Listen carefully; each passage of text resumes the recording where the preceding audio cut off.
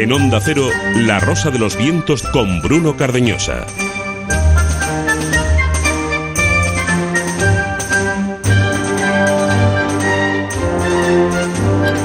Ya os lo hemos anticipado antes, dentro de unos segundos os presentamos a un personaje, bueno, va a dar muchísimo que hablar y os va a interesar su historia muchísimo.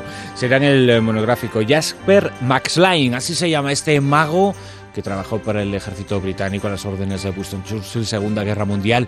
Un mago al estilo David Copperfield, pero que efectuaba sus trucos en mitad de la guerra con objetivos bélicos. Lo vais a descubrir dentro de unos minutos, al igual que vais a descubrir el enfrentamiento entre Leónidas y Jerjes en Los enemigos íntimos, en los versos de Juan Antonio Cebrián. Ya sabéis que en juanantoniocebrián.com y en otras páginas web, en el bosque de Cebrián, se celebra el segundo aniversario, el próximo sábado. Reunión con los oyentes que participáis, que participasteis, que creasteis esta fantástica iniciativa. Será un momento extraordinario para el recuerdo. El próximo sábado por la mañana, arriba de Saelices, en Guadalajara, con muchos miembros integrantes del programa, con muchas cosas, muchas actividades que están preparando algunos de los oyentes de La Rosa de los Vientos. Y vamos a también tener ese informe Flash Zona Cero, nuevas investigaciones, 2 revistas científicas.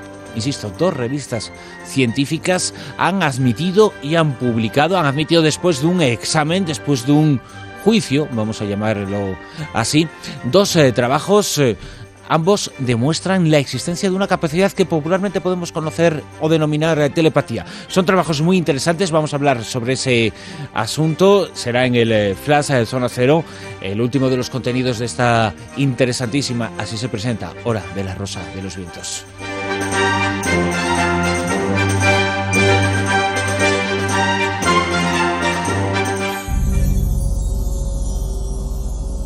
La Zona Cero.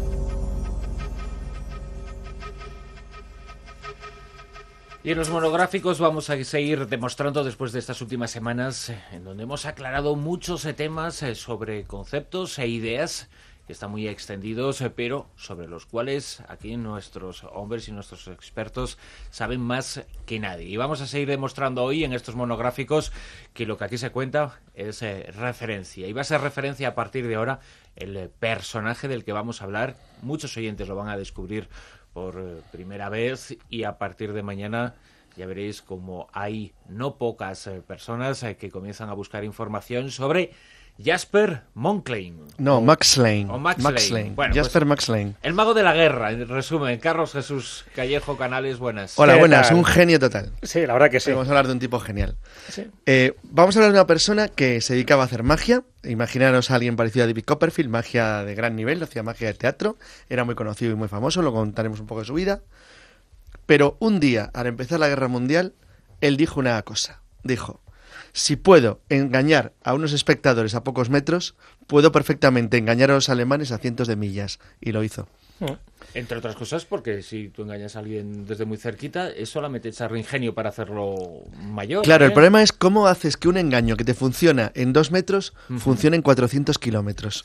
Pues ese es el asunto. Es decir, cómo ocultar a la vista del enemigo pues ciudades enteras, puertos, campos de batallas, campos de minas, todo. Entonces, bueno, pues esto lo hizo este tipo con una de las unidades más geniales de la historia de la guerra humana, la banda mágica.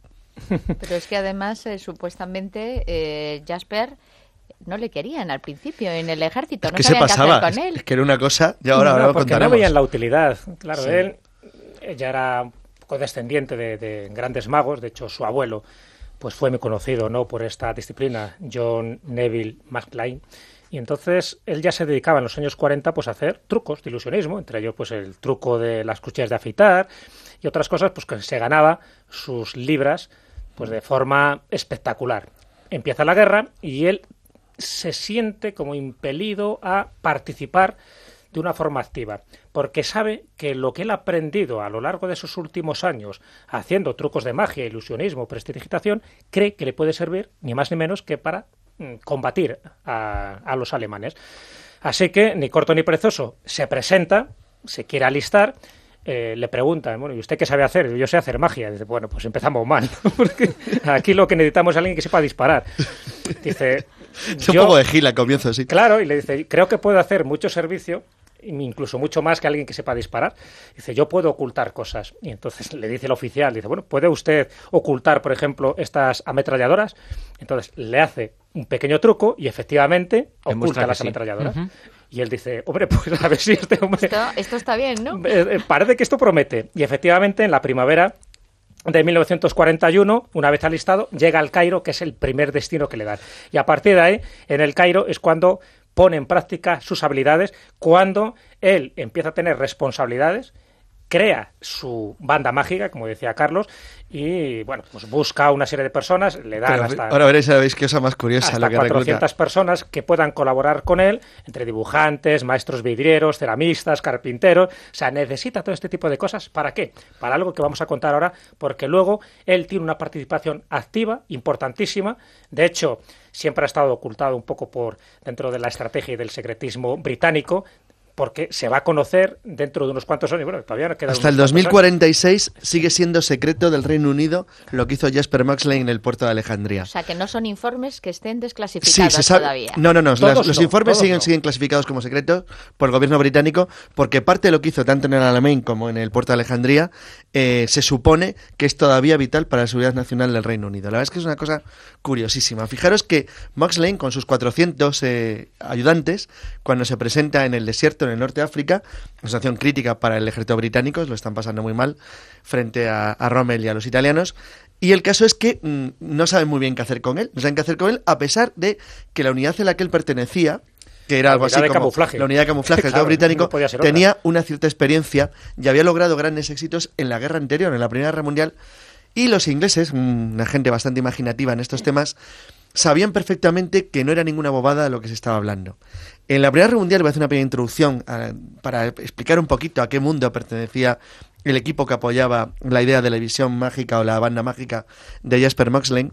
Y es que en 1917-16 un diseñador y pintor y un gran artista británico que se llamaba Norman Wilkinson, que había trabajado, es decir, que era un especialista en arte cubista, se le ocurrió una idea para evitar que los convoyes, que los barcos mercantes que iban que navegaban por el Atlántico fueran machacados por los submarinos alemanes.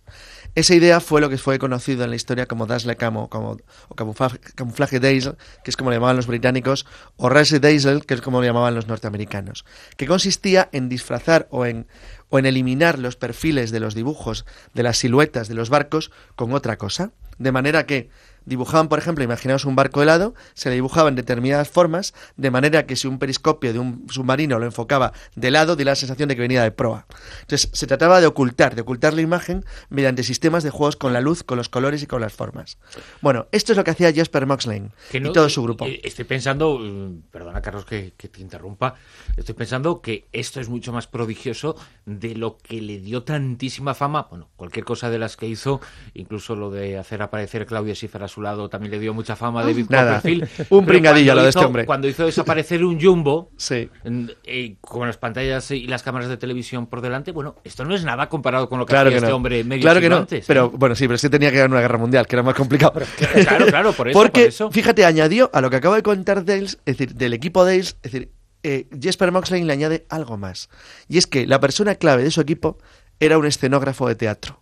Un escenógrafo de teatro que tenía la misión de ayudarle en sus trucos, pero en vez de en un teatro, en los 400 kilómetros de frente del norte de África. Entonces tenía que jugar con un espacio inmenso en el cual tenía que tener dos objetivos. Uno, mantener el vital paso del canal de Suez e impedir la destrucción del principal puerto del norte de África, que era Alejandría, que por cierto había sido atacado por comandos italianos que habían hundido 2 acorazados y que era vital que no fuera dañado por los presumibles ataques aéreos.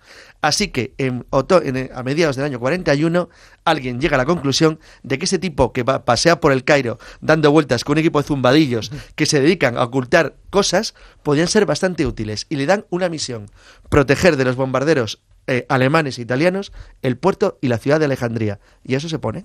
Una pregunta, y estadísticamente, no sé si eso se ha desclasificado, ¿se sabe que antes de la llegada de Jasper a ese operativo había muchas más bajas o qué tipo de bajas había, y una vez que él se incorporó empezaron a ganar la guerra? Vamos a ver, Alejandría fue bombardeado por primera vez a los 2-3 días de declarar Italia la guerra al Reino Unido. O sea, lo bombardearon nada más empezar la guerra. Fue un bombardeo pequeñito, pero ocasionalmente los alemanes e italianos lo atacaban.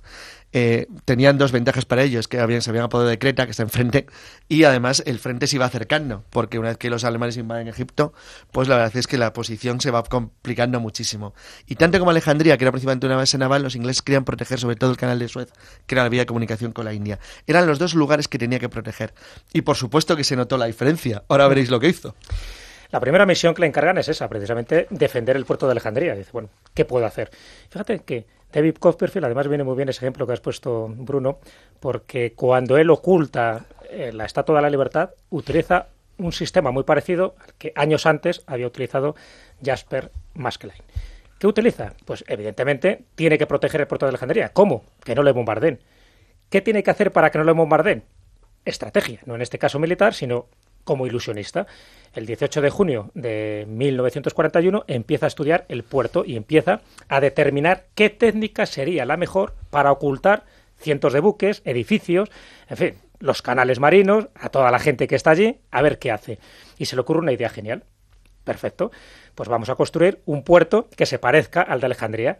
Sí, tan fácil. Separado a pocos kilómetros, sí, dentro de la bahía de Mariut, pues ve que se dan unas condiciones muy adecuadas, incluso la orografía es muy parecida, vista desde el aire. Recordemos que lo van a bombardear desde el aire, entonces lo que tiene que aparentar es el puerto de Alejandría, pero visto desde arriba.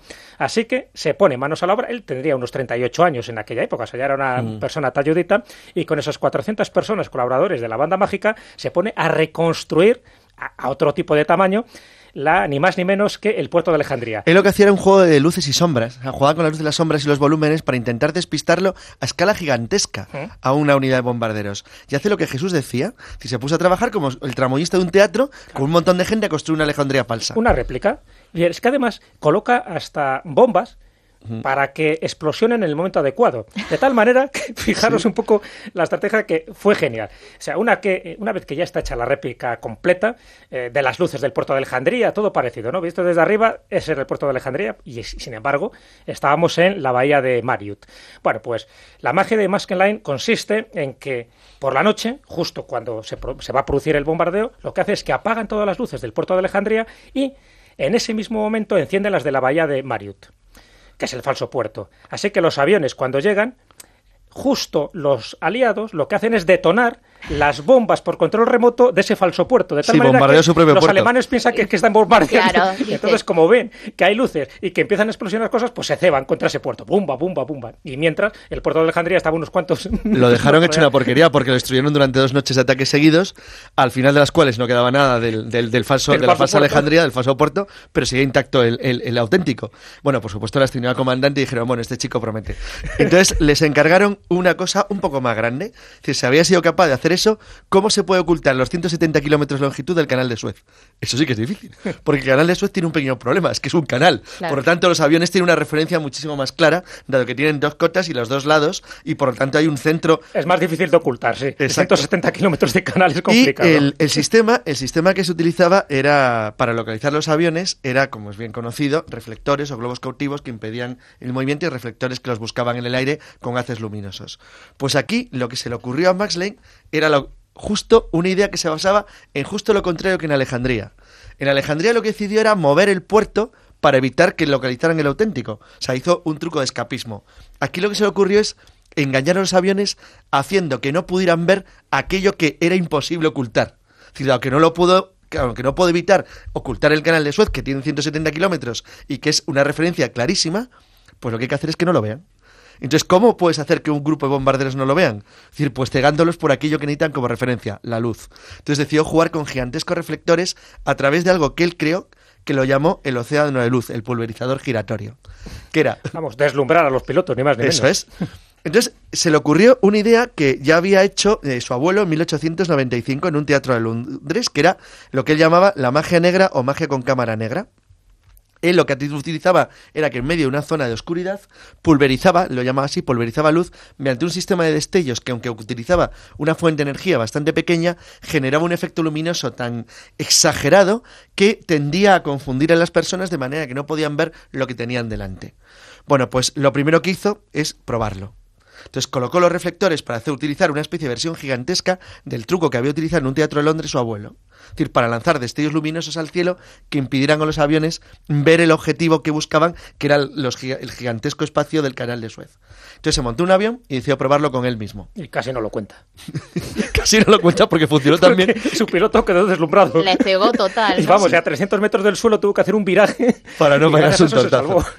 Pero, sin embargo, si lo aplicaron una vez que vio que funcionaba y que realmente cualquier piloto que se acercara por allí, gracias a su sistema, ¿no?, a ese pulverizador giratorio, como no podían ver, lo pone en práctica en el otoño de 1941, dispone 21 focos con los pulverizadores giratorios sobre el canal y, al final, la aviación enemiga es víctima de estos disparos de luz y no fueron capaces de conseguir su objetivo porque no veían, se tiraban a bulto. Y entonces, segundo éxito clamoroso de Jasper, que le iban ascendiendo cada vez más. Y vuelve a ascender de nuevo, ya es teniente coronel, y entonces le envían directamente al comandante en jefe Pariente Medio, que decide que Jasper Max Lane es la persona que se tiene que encargar de ayudar al ejército británico en el gran problema que tienen. Y es que mientras que le hace estas cosillas, los alemanes han seguido avanzando y están ya a unos pocos kilómetros de Alejandría. Claro, porque él se había ocupado de la aviación alemana, pero claro, las unidades de tierra ahí claro, estaban. ahora le toca a Rommel. Eso, yo le tocaba a Rommel. Y eso era más complicado. Al zorro, ¿no? Al zorro. Sobre todo porque aquí, bueno, este era el gusto de todo su equipo, porque aquí podían trabajar toda la imaginación del mundo, pero aquí era mucho más complicado. Porque lo que se trataba era de que los alemanes no vieran lo que había en la tierra, pero esta vez en movimiento. Entonces, había dos problemas. Primero, los tanques en el desierto, las rodadas de las cadenas, dejan unas marcas muy características, que eran fácilmente visibles. Con lo cual, lo que se trataba era de hacer que los alemanes pensaran que las unidades blindadas aliadas no estaban donde estaban y que las confundieran con unidades motorizadas más ligeras. Es decir, era un truco de reducción, por decir una manera. Se trataba de que no fuera tan importante lo que veían, aunque veían lo que obviamente había debajo, porque eso no se podía ocultar. Dicho claramente, se trataba, por ejemplo, de confundir a los aviones alemanes para que entendieran que los tanques eran camiones. Exactamente. Vistos desde arriba. O sea, los tanques iban equipados con un armazón, con una especie de escudo solar, como así lo llamó un poco la operación escudo solar, de tal manera que en el momento que aparecían los aviones alemanes se extendía como una especie de cobertizo que desde arriba parecían camiones. Y sin embargo era un tanque. Segundo objetivo, cómo eliminar las rodadas del tanque, porque eso se ve muy bien en el desierto y se ve muy bien desde un avión. Bueno, pues lo mismo. Es decir, al final iba un aparato, es decir, aparte de los armazones estos, también iba una especie de aparatejo para camuflar todas las huellas que el tanque dejaba, es decir, como que las disipaba a medida que se iban produciendo, de tal manera que parecían las rodadas de un camión en lugar de las rodadas de un tanque. Y eso lo consiguió. ¿Pero alguna vez los enemigos se dieron cuenta de que estaban cometiendo esos errores No. por las cosas que hacía? Fíjate a qué extremo llega, que acabamos de decir que seguirá secreto hasta el 2046. O sea, imagínate lo que llegó a hacer. Se sabe perfectamente que después de la batalla de Alan-Halfa, cuando los alemanes intentan dar la vuelta por el sur bueno, vamos a ver, para los que no conozcan mucho esto, el Alamein está entre el mar, entre el océano Mediterráneo y una depresión, que es la depresión de Katara, que es una zona de arenas movedizas en la cual no te puedes mover con vehículos blindados, con lo cual los ingleses, por decir una manera, embotellaron esa pequeña zona y la extendieron gigantescos campos de minas y alambradas, que es lo que fue un frente más o menos estable durante unos cuantos meses. Bueno, pues los alemanes intentaron rodearlo por el sur, a través de una antes de llegar a la depresión de Katara, a través de una pequeña cordillera que se llama Alan-Halfa, y habían intentado envolverles. Cuando los ingleses contraatacaron, el objetivo era que los alemanes pensaran que el núcleo de lo que era la fuerza pesada estaba en el sur, cuando en realidad estaban concentrando en el norte. Eso es lo que hizo Jasper Max Lane, es cambiar la dirección. Es decir, hacer que miraran, por decir una manera, hacia otra parte. Cuando en realidad tenían que haber mirado hacia el norte, se concentraron en el sur. Bueno, el éxito fue tan asombroso. Bueno, por cierto, él ya había se había dedicado a jugar durante el avance alemán desde Marsamatruk hasta el Alamein. Él había enviado a su gente para que hiciera pequeños truquitos para molestar el avance alemán de alguna manera.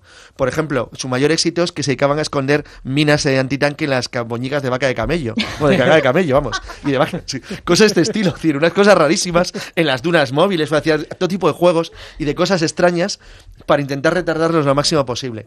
Y durante la ofensiva fue justo lo contrario, lo que trataban era de que no supieran nunca dónde estaba el verdadero enemigo, es decir, que fueran siempre desviándoles hacia un lado y otro, como un pequeño jugador de cartas que te va engañando mientras te mete el as falso o las de la que saca de la manga. Y también, por lo visto, lo que hacía era, al igual que camuflaba las unidades para que no las atacaran, también creaba falsas unidades, ¿no? Para Claro. que pensaran que Sí, tuviese más. pero si tenía un tramoyista de teatro a escala gigantesca, fabricaba tanques falsos, camiones que no eran camiones, tanques que parecían camiones que parecían tanques, aeródromos falsos, creó zonas de alambras que no existían, campos de minas mal señalados. Bueno, tú has ido jugando durante meses y meses y meses. Claro, de hecho, en la decisiva batalla del Alamein, cuando Montgomery lanza ya todas las tropas contra Rommel, el ataque lo hace por el norte, pero el encargo que le hacen a Jasper Maskelyne es que parezca que va por el sur. que es por el sur. Y entonces se crea otra vez tanques que parecen camiones, otros diseños, pero totalmente de tramoyista, ¿no? Y al final, las tropas de Rommel piensan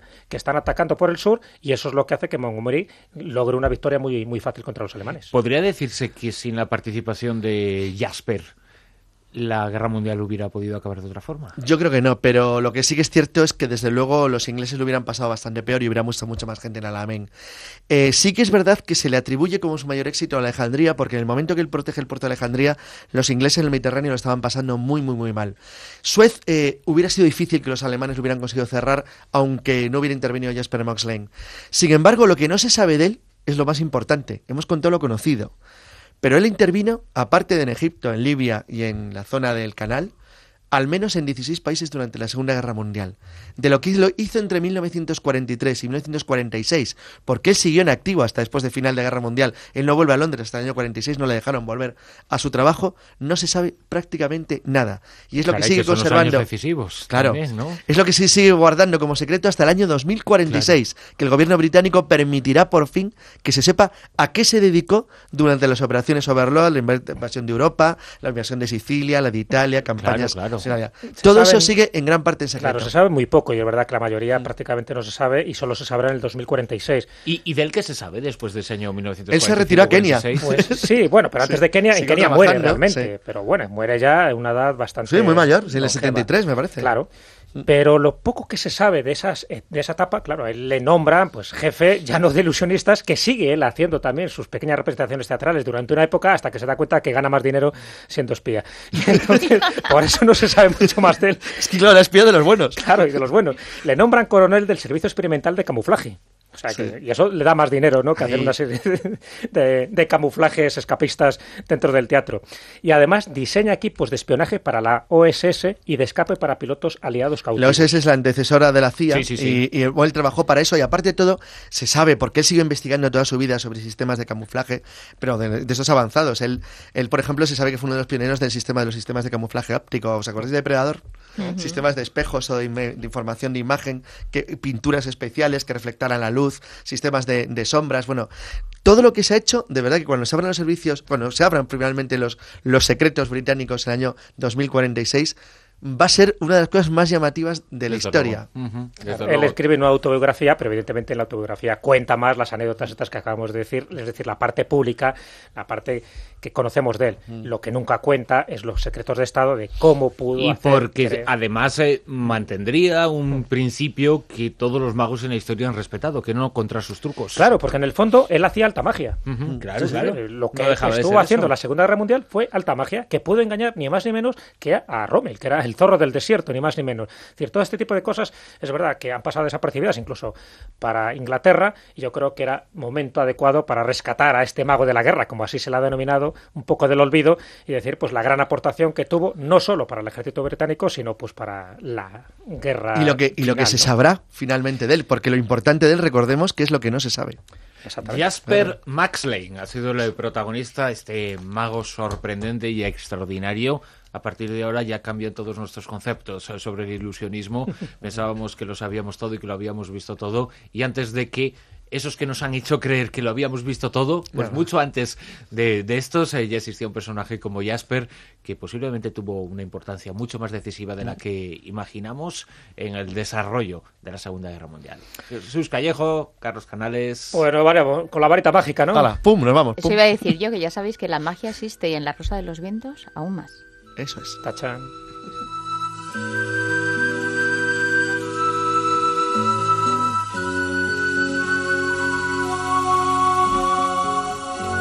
Personaje verdaderamente asombroso el que nos han presentado nuestros colaboradores esta noche en los monográficos. Tiempo para la historia, tiempo para los enemigos íntimos, para los versos de Juan Antonio Cebrián enfrentados esta noche en su relato, en su voz, Leónidas y Jerjes.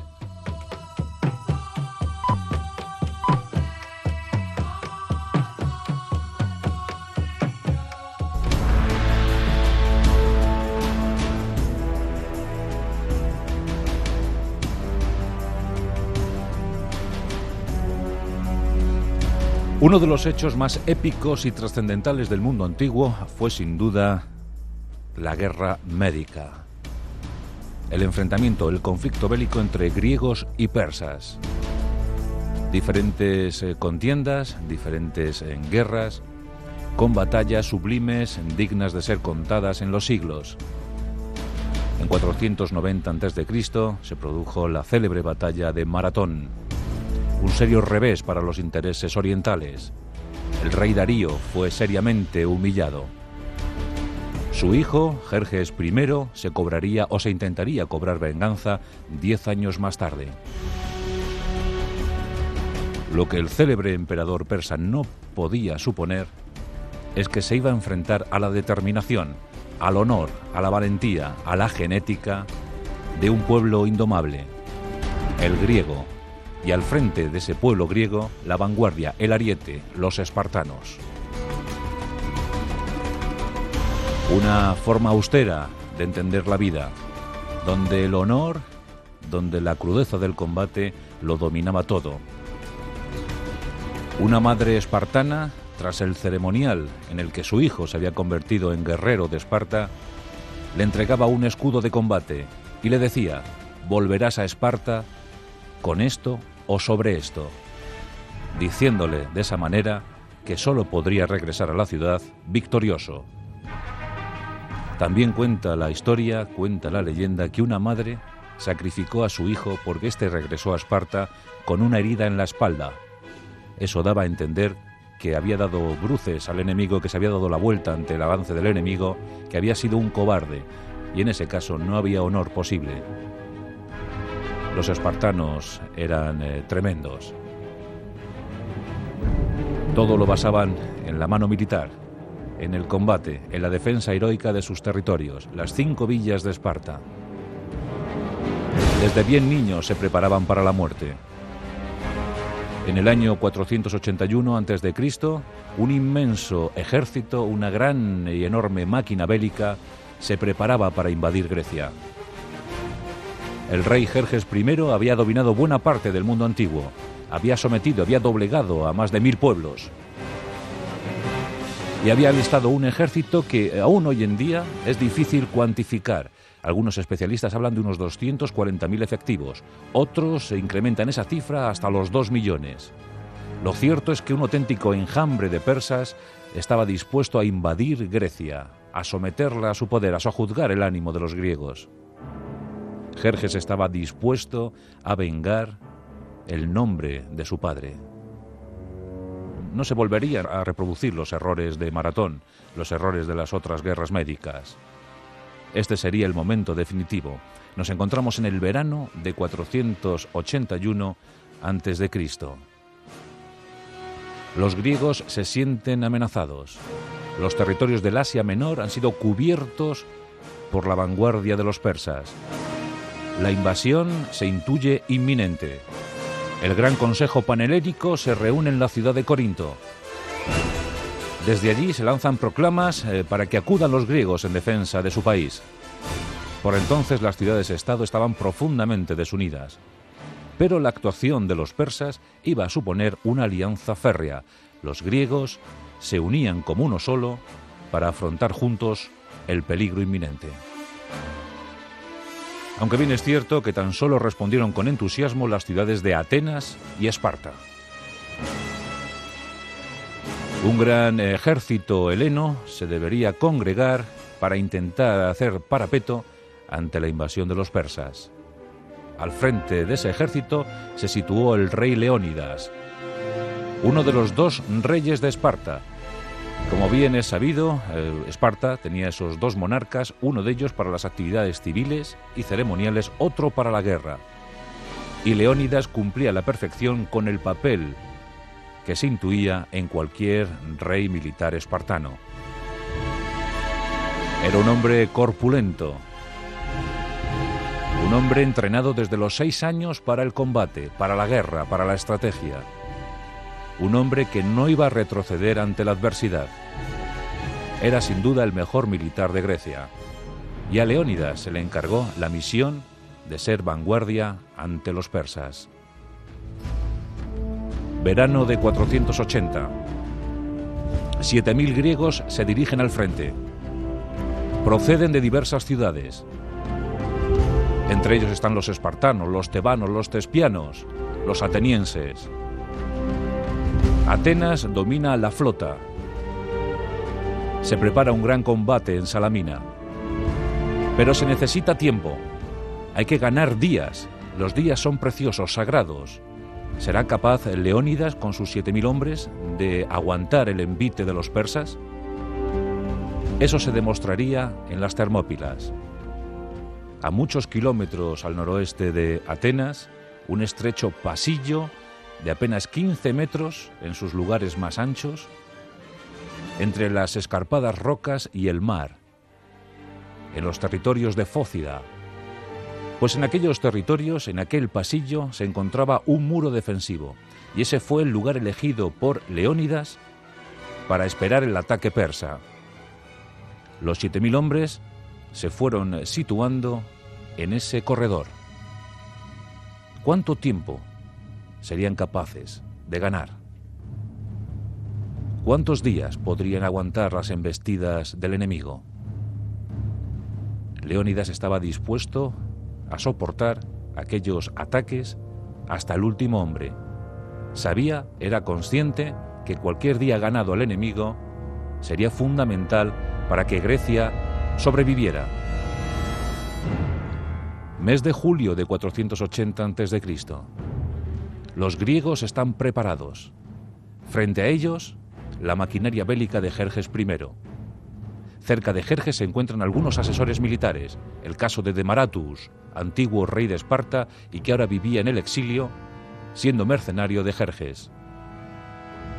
Las patrullas persas investigan, escrutan, intentan averiguar, intentan interpretar qué está preparando el enemigo griego. Comprueban estupefactos cómo los hoplitas están atusando sus cabellos y realizando prácticas deportivas. Con esas noticias llegan a Jerjes, se las comunican y Jerjes, pues un poco contrariado, un poco extrañado, interpela a Demaratus, le dice: ¿qué están haciendo tus compatriotas? Y Demaratus, consternado, en el fondo era griego y sentía los colores, le dijo al emperador: están preparando sus cabellos con aceites, están curtiendo sus cuerpos en deportes, porque son conocedores de que se enfrentan a un combate definitivo y cruel.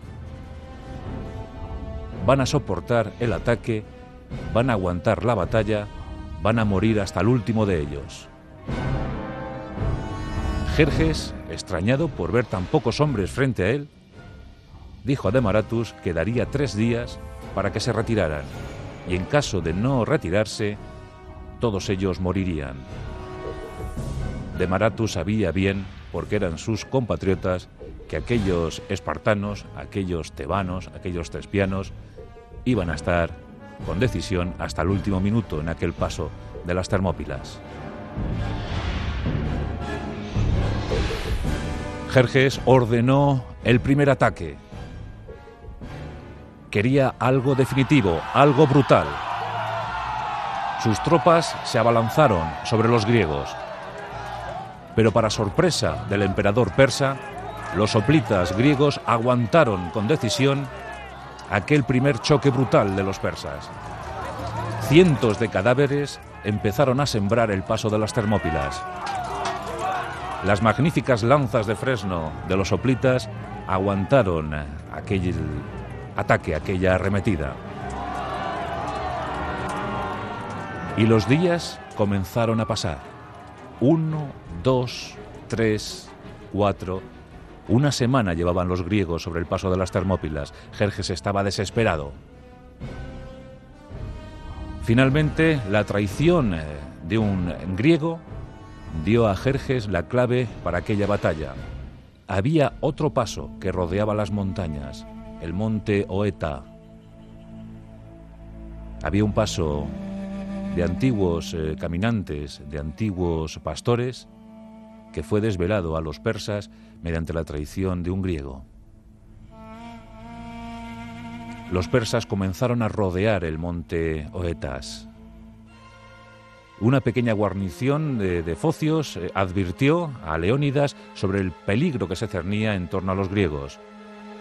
Leónidas entendió que sacrificar allí a 7.000 hombres era algo inútil, estéril, y que esos 7.000 guerreros, esos 7.000 hoplitas, iban a ser muy necesarios en futuros combates. Por tanto, con una pequeña guarnición aguantaría lo que pudiera, pero el grueso de su tropa debería ser salvada. Debería regresar a Grecia para integrarse en el gran ejército que se preparaba ante el ataque de los persas. Ordenó que la mayoría de su ejército regresara, se replegara. Y él eligió escrupulosamente a 300 hombres, 300 espartanos, 300 hombres que habían dejado descendencia en Esparta. Por tanto, ninguna familia se iba a desgajar, ninguna familia quedaría destruida por aquel combate. 300 hombres de lo mejor, la flor innata del ejército espartano. Otros 400 tebanos se quedaron en el paso de las Termópilas, y a estos se sumaron 700 voluntarios procedentes de Tespia. Por tanto, Leónidas contaba con 1.400 efectivos. Y ante ellos la inmensidad persa. Jerjes entendió, tras ver cómo se replegaban los griegos, que la victoria era suya. Pero tampoco quería perder muchos más hombres, aunque sentía gran desprecio por la vida de sus guerreros, pero sabía que necesitaba a esos hombres para las futuras batallas, para los grandes combates que se avecinaban. Por tanto, envió emisarios al muro defendido por Leónidas y los suyos. Estos emisarios advirtieron a Leónidas que en caso de no rendirse, una nube de flechas persas cubriría los cielos para clavarse en sus cuerpos. Leónidas dijo: mejor así. Los griegos combatimos mejor bajo las sombras.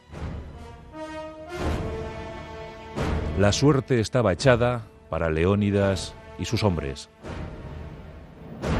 Al día siguiente, Jerjes ordenó a la élite de su ejército, a un grupo llamado los Inmortales, que encabezara el ataque contra Leónidas y los guerreros de Grecia.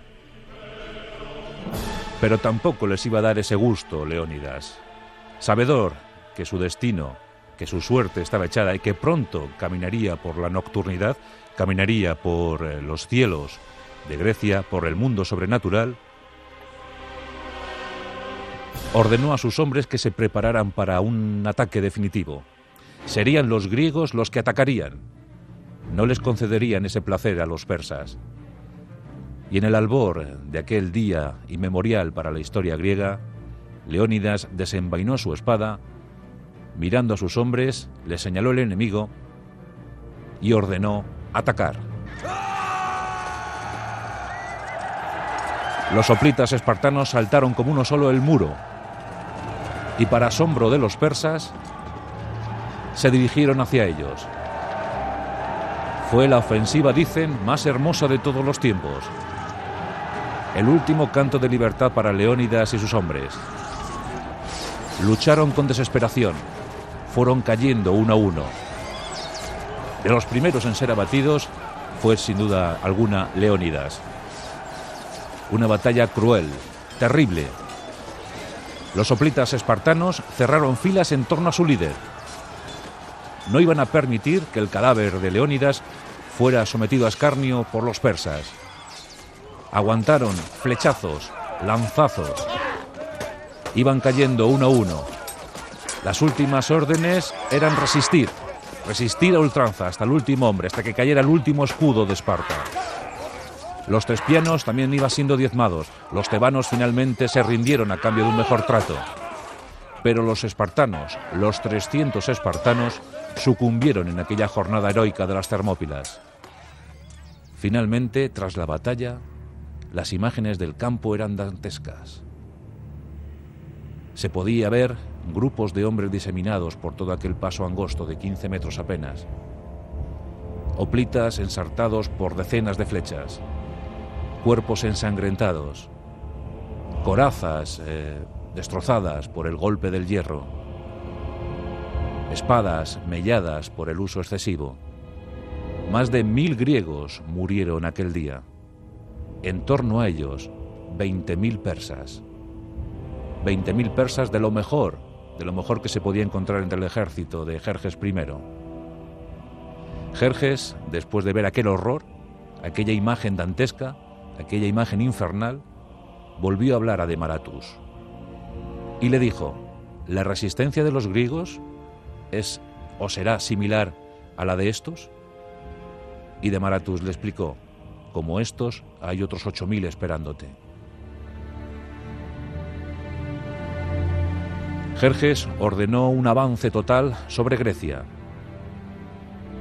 Y el resto de la historia es sobradamente conocida. Las victorias griegas en Salamina o en Platea dieron al traste con las aspiraciones del emperador persa.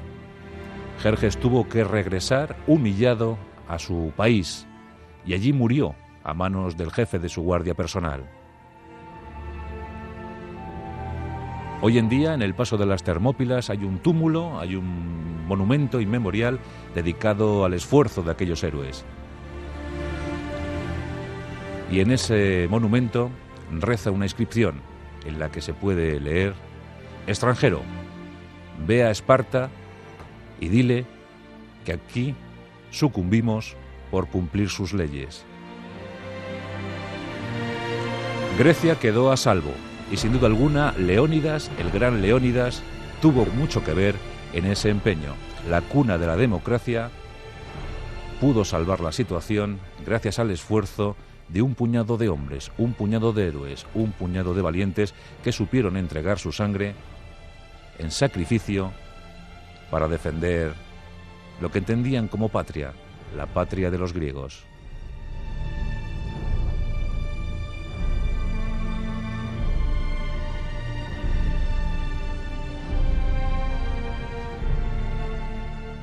Flash Zona Cero. I'd rather be liberated. I find myself captivated. Stop doing what you keep doing it too. Dos nuevos estudios publicados por revistas científicas certifican la existencia de un mecanismo de cognición que popularmente conocemos como telepatía. Ambos estudios han sido efectuados en el ámbito universitario y, como decimos, han obtenido la aprobación del equipo de analistas en distintas publicaciones. No es la primera vez que ocurre. Things are getting strange, I'm starting to worry. This could be a case for Mulder and Scully. Primero nos ponemos en antecedentes. Veamos cómo esta historia se remonta mucho tiempo atrás. El primero en estudiar la telepatía de forma científica fue el doctor Joseph Banks Rhine, que efectuó sus trabajos en el Departamento de Psicología de la Universidad de Duke. Desarrolló las llamadas cartas Zener, conjuntos de 5 cartas con un símbolo diferente cada uno. Sus trabajos consistían en que 2 voluntarios actuaran, uno como emisor y el otro como receptor. Doing what you keep doing. La única comunicación que debía haber entre ellos era el pensamiento. Descubrió que los receptores descubrían de forma habitual más de un 20% de las emisiones, que es la cifra de aciertos que debería darse por azar. Muchos individuos, tras miles de pruebas, alcanzaban el 30% de aciertos e incluso el 40%. E incluso había casos excepcionales en los que se alcanzaban cifras mayores. This could be a case for Mulder and Scully. Ya en la década pasada, en los primeros años del siglo XXI, el bioquímico de la Universidad de Cambridge, Rupert Sheldrake, efectuó nuevos trabajos. 5 voluntarios en cada experimento. Uno de los sujetos debía recibir una llamada telefónica y debía adivinar quién de los 4 posibles emisores era quien la efectuaba. Por azar, el nivel de aciertos debía ser del 25%. Sin embargo, en los diferentes ensayos, miles de ensayos, se alcanzaron resultados entre el 30 y el 40%. Varias revistas científicas publicaron sus estudios. La razón es sencilla y a la vez inquietante. Demostraban que existía un tipo de percepción que no podía explicarse y que estaba más allá de lo conocido. Además, confirmó algo que Ryan ya había dicho décadas atrás. Cuanto mayor es la proximidad emocional entre los sujetos que se sometían a los experimentos, más elevado el número de aciertos.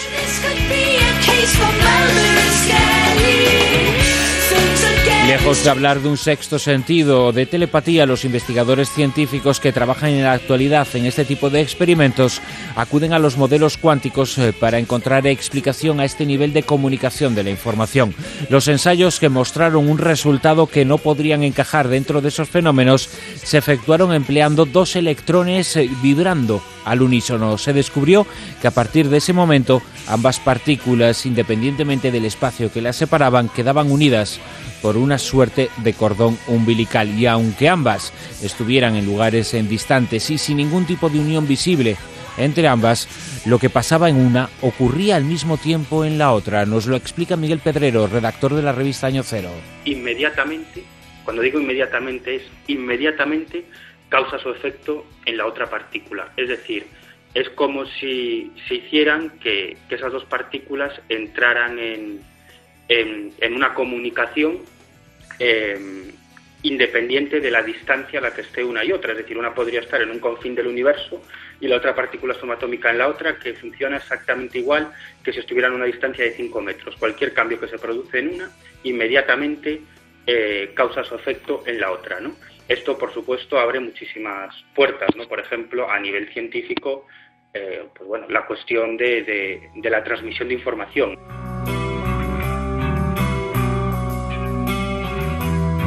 Se conoce que el fenómeno ocurre.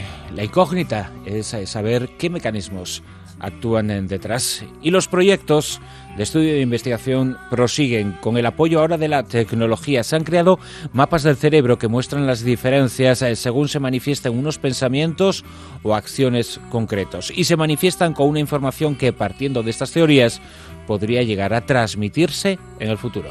Son acciones muy simples, pero que se están dando grandes avances y quizás en un futuro sea posible incluso hasta leer el pensamiento de una persona, es decir, lo que está pensando, no solamente lo que va a hacer, sino lo que está pensando, y ya me refiero ya a frases o incluso conceptos.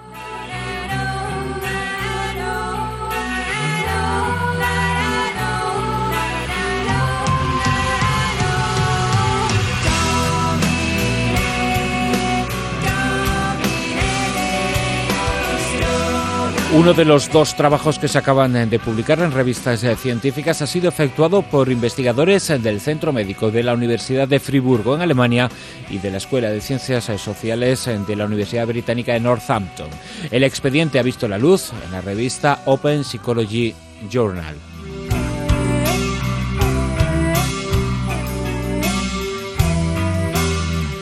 Los estudiosos quisieron comprobar nuevamente si se producía la llamada telepatía telefónica, repitiendo los estudios que antes hemos citado a cargo de Rupert Sheldrake. Según el trabajo, sobre un azar nuevamente del 25%, los sujetos que participaron en los experimentos mostraron un nivel de aciertos respecto a quien de entre 4 les estaban llamando del 27%, poco significativo en principio.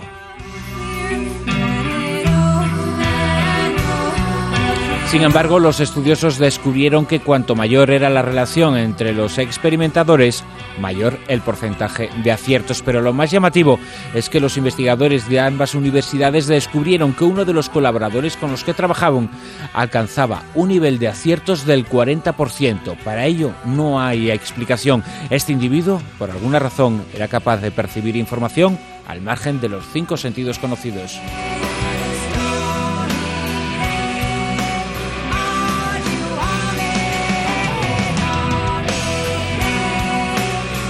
El otro trabajo científico ha sido publicado en el Journal of Science and Healing. El experimento que se relata consistía en el envío mediante SMS de mensajes a través de ordenador. 4 personas en cada experimento.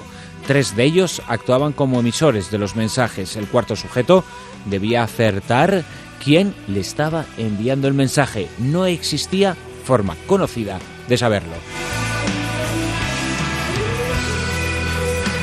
Por azar, el nivel de aciertos debía ser del 33%. Se efectuaron un total de 886 pruebas y los aciertos superaron el azar. Llegaban al 38% y lo más sorprendentes, superaban el 44% cuando los experimentos eran filmados. En ambos casos, el azar no puede explicar cómo el sujeto receptor sabía quién estaba comunicándose con él. ¿Hay algo más, un sexto sentido o acaso una suerte de conexión cuántica como la que se produce entre los electrones entrelazados? La rosa de los vientos en Onda Cero.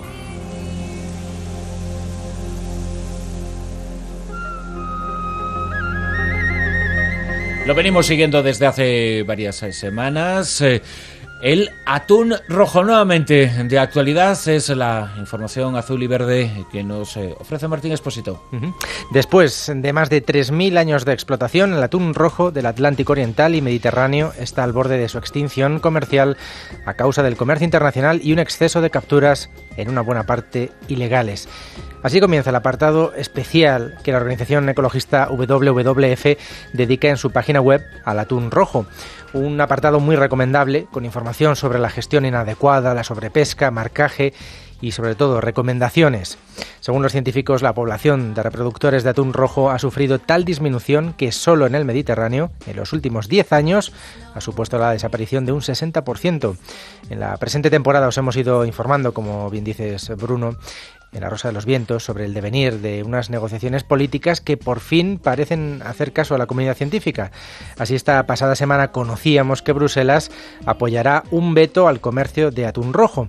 La Unión Europea debe fijar su posición formal ante la reunión de la Convención sobre el Comercio Internacional de Especies Amenazadas de Fauna y Flora Silvestre, y parece que esta no va a ser otra que la de prohibir el comercio, aunque con excepciones. Lo sabremos en poco menos de 48 horas. El lunes la Comisión Europea pedirá el respaldo de los Estados miembros, algo que ya hizo infructuosamente en 2009, cuando países como Francia o nosotros mismos, España, nos negamos a imponer unos recortes en las capturas que son a todas luces necesarios. En el caso francés ya os contamos cómo se han disipado las reticencias y el propio ministro de Ecología, Jean-Louis Borloo, afirmó que la prohibición es una decisión fuerte pero necesaria. En cualquier caso, como os digo, habrá excepciones, y es que todo apunta a que el acuerdo final pasa por permitir la pesca artesanal, que podrá continuar su actividad y abastecer al mercado comunitario, y una segunda condición, que la ley no entre en vigor hasta 2011. En este sentido, fuentes de la presidencia española apuntaron que España no se pronunciará hasta ver por escrito la propuesta detallada de la Comisión, ya que espera que contemple, como decimos, salvaguardas para la pesca artesanal y tenga en cuenta al sector afectado. No en vano, el país con una mayor cuota de pesca de atún rojo en la Unión Europea es España, cuya flota tiene derecho a capturar 2.526 toneladas de este recurso en 2010, y a continuación Francia e Italia. La verdad, y gran parte de este atún rojo va a Japón. Parece que van a tener que empezar a cambiar de gustos con el sushi y sus sus particularidades alimenticias, pero lo cierto es que el atún rojo, también otros tipos de atunes, el control sobre este tipo de pesca en muchas partes del mundo. Ahora es el atún rojo en el Atlántico, en el Mediterráneo, pero nos lo vienes contando, Martín, en Azul y Verde durante toda esta temporada. Se está llegando a unas cuotas, a una sobrepesca tan desmesurada que se va a romper, y se están ya rompiendo equilibrios. Hay que tomar medidas porque, en definitiva, lo que hay que es preservar la vida del atún, y de esta forma incluso preservar la pesca en el futuro, porque se puede acabar por destruir al completo, ¿no? Claro, más allá de esas decisiones políticas, pues que tengan en cuenta los efectos para todos, es decir, los conflictos, el conflicto del fletán, qué ocurre en Somalia. Exacto. Pero qué ocurre con la alimentación, ¿no? Ahora mismo no se generan recursos suficientes para toda la población que hay sobre la Tierra. Exacto, hay que buscar Ese es el gran equilibrios. debate. Ujú. Y hay que buscar equilibrios, y este tipo de medidas lo que buscan es precisamente eso, para salvar el futuro, que a veces este tipo de pesca y cómo se realiza es comida para hoy y hambre para mañana, Eso es. ¿no? En cierto modo. Y lo que se procura con estas medidas, limitando el derecho de pesca, es precisamente salvaguardar un poquito el equilibrio de la naturaleza, en el equilibrio, en este caso concreto, de la vida en los mares y en los océanos. Nos queda por delante todavía una hora de programas. Vamos a seguir hablando de los mares, de los océanos, de una isla del Pacífico, la isla Genders, sorprendente. Un tema que vamos a abordar junto a Laura Falcó Lara en su biblioteca. También tendremos la agenda cultural con Martín Expósito. Va a entrevistar al cantautor Javier de Torres y nos va a informar también de las últimas noticias relacionadas con la SGAE. Recibiremos a Raúl Sogún con las 5 y una anécdotas del mundo del cómic. Raúl Sogún con nosotros desde Salamanca y, como no, la toma 2 de José Manuel Esquivano con el cine.